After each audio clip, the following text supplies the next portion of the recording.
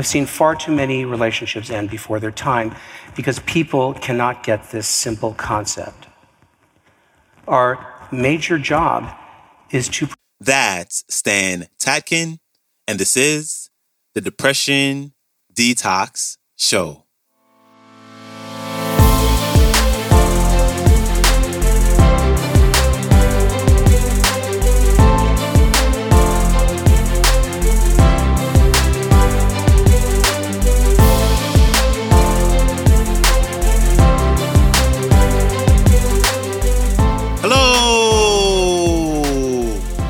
Welcome back to the Depression Detox Show, where we share ideas and stories to help you live a happier life. I am your host, Malik Josephs. Happy Wednesday.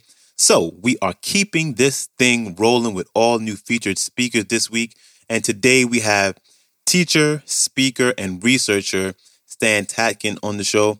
And he's here to talk about why being in a relationship can sometimes be so hard. Here's Stan Tatkin. Enjoy. Relationships are difficult. Everybody knows that. Most people think it's because of money, sex, kids, work, or who picks up the socks. Some people think it's because we're just not right for each other or we don't have enough in common. Look, it's not just you or him or her. There's actually nothing more difficult on the planet than another person. Think about that. We are all difficult. We all come to each new relationship wanting easy. But we also come with our fair share of unresolved, painful experiences from previous relationships. Between love and work, love is by far more complex and challenging. Now, much of the reason for this is based in our automatic neurobiological reflexes, so let me explain. Let's start with that fancy neocortex of yours, the high cortical areas. For simplicity's sake, let's call them your ambassadors. Your ambassadors are very smart, deliberate, but slow, and they're very expensive to run. They're really good at planning, predicting, organizing, languaging, and if I may be frank, they're really good at making shit up. When you think of logic and reason, think ambassadors. Now, the subcortical areas of your brain, let's call them your primitives.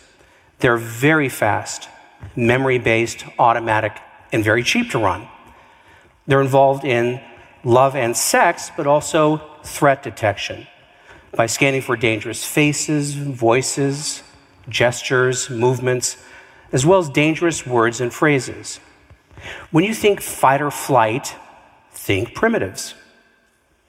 Now, thanks to your primitives, your day is 99% fully automatic. Your ambassadors love novelty, but they have to offload newness to your primitives in order to conserve resources. You can't possibly run your day with your ambassadors in full gear. You would fry your brain. So the primitives use something called procedural memory, otherwise known as body memory. And it works like this. You learn to ride a bike. And in the beginning, your primitives and ambassadors are in full gear to learn this new skill. But very soon, your primitives are going to automate bike riding without much need for your ambassadors. It goes into procedural memory. Pretty neat, huh?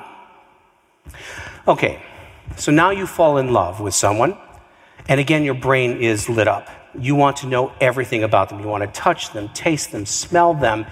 You can't get enough of them. You are high on drugs. Nature's drugs, not those. Dopamine for wanting more, noradrenaline for focus and attention, testosterone for you know what, and a distinct drop in serotonin so you can perseverate and obsess. You are neurochemically addicted. So you spend all your time together for weeks and months, and you get serious. And this is when the fun begins. Because very soon your brain is going to automate this new person, and theirs is going to automate you. This is supposed to happen. It's what the brain does in order to function. It'll make your relationship feel a lot easier.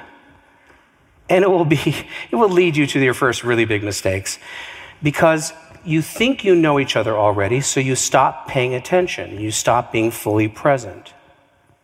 Your primitives are relying on procedural memory to run your relationship. And that memory includes everyone and everything of an emotional importance in your life. And that primitive brain of yours is going to read your partner's thoughts, feelings, and intentions through that memory lens. So it's kind of like this. Why are you giving me that look? I didn't give you any look. Why are you using that tone of voice with me? What tone? Stop it. What? That? What? Okay, that's the sound of two nervous systems misfiring, and that is our nature. And that will happen. And it will be a problem if you don't understand your automatic brain. Now, as a couples therapist, I can tell you that fighting in and of itself is inevitable. There is no relationship without conflict. In fact, if you are a conflict avoider, you will appear threatening to your partner.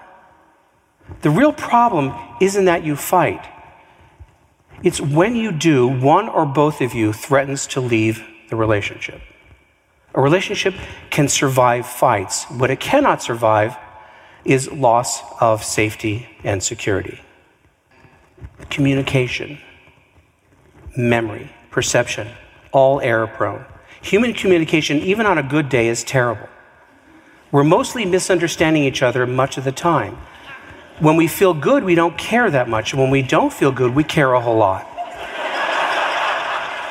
And when stress goes up, human communication gets a whole lot worse. Memory is unreliable. Memory is faulty, folks. And in a fight for whose memory is right, you're probably both wrong. Your perceptions are like funhouse mirrors. Your perceptions are constantly being altered by your state of mind and your memory. They're constantly playing tricks on you. If we assume that our communication, our memory, our perception is the real truth, that's hubris. And that will get us into trouble. Now, before I go on, I want to be clear about threat. If you are in an abusive relationship, you must get out. I'm not talking about big T threat, only small T threat.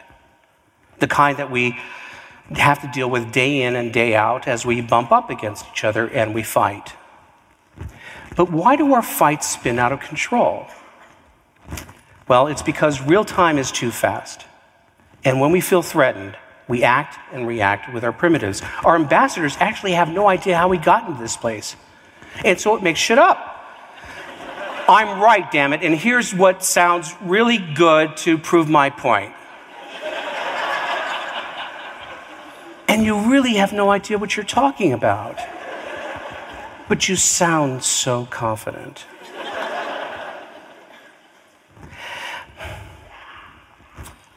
I want to get to the fun part here.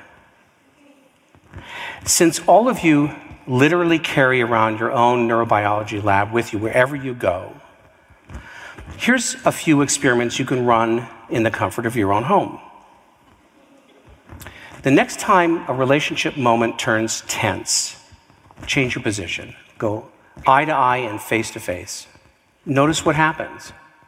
Oh, and by the way, if you tend to fight a lot while driving in the car, it's because you're side to side, and a glance is a threat trigger. That's why you should never fight in the car, or on the phone, or while emailing, or while texting. We're visual animals, and we need our eyes in order to regulate each other's nervous systems.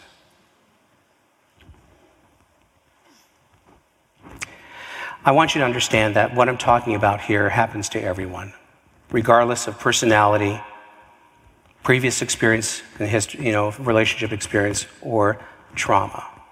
No angels, no devils here. We are all capable of becoming threatening, even to those we love, and we're all capable of making huge mistakes and errors in communication, memory, and perception.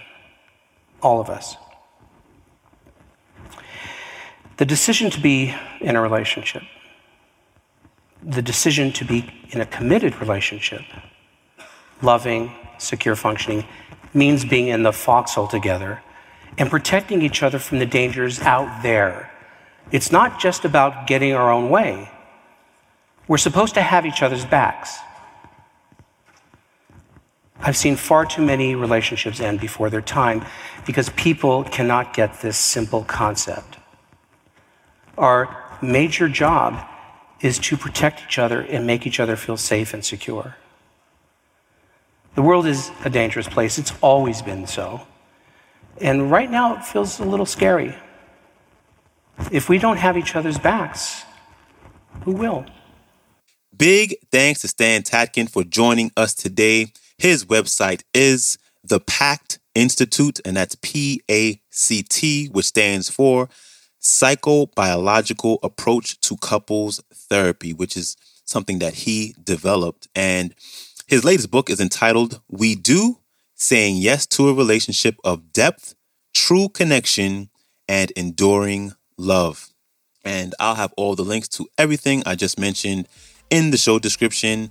And that is a wrap for me. I hope you have an amazing day, and I will see you back here Friday. So, until then, stay strong. Later.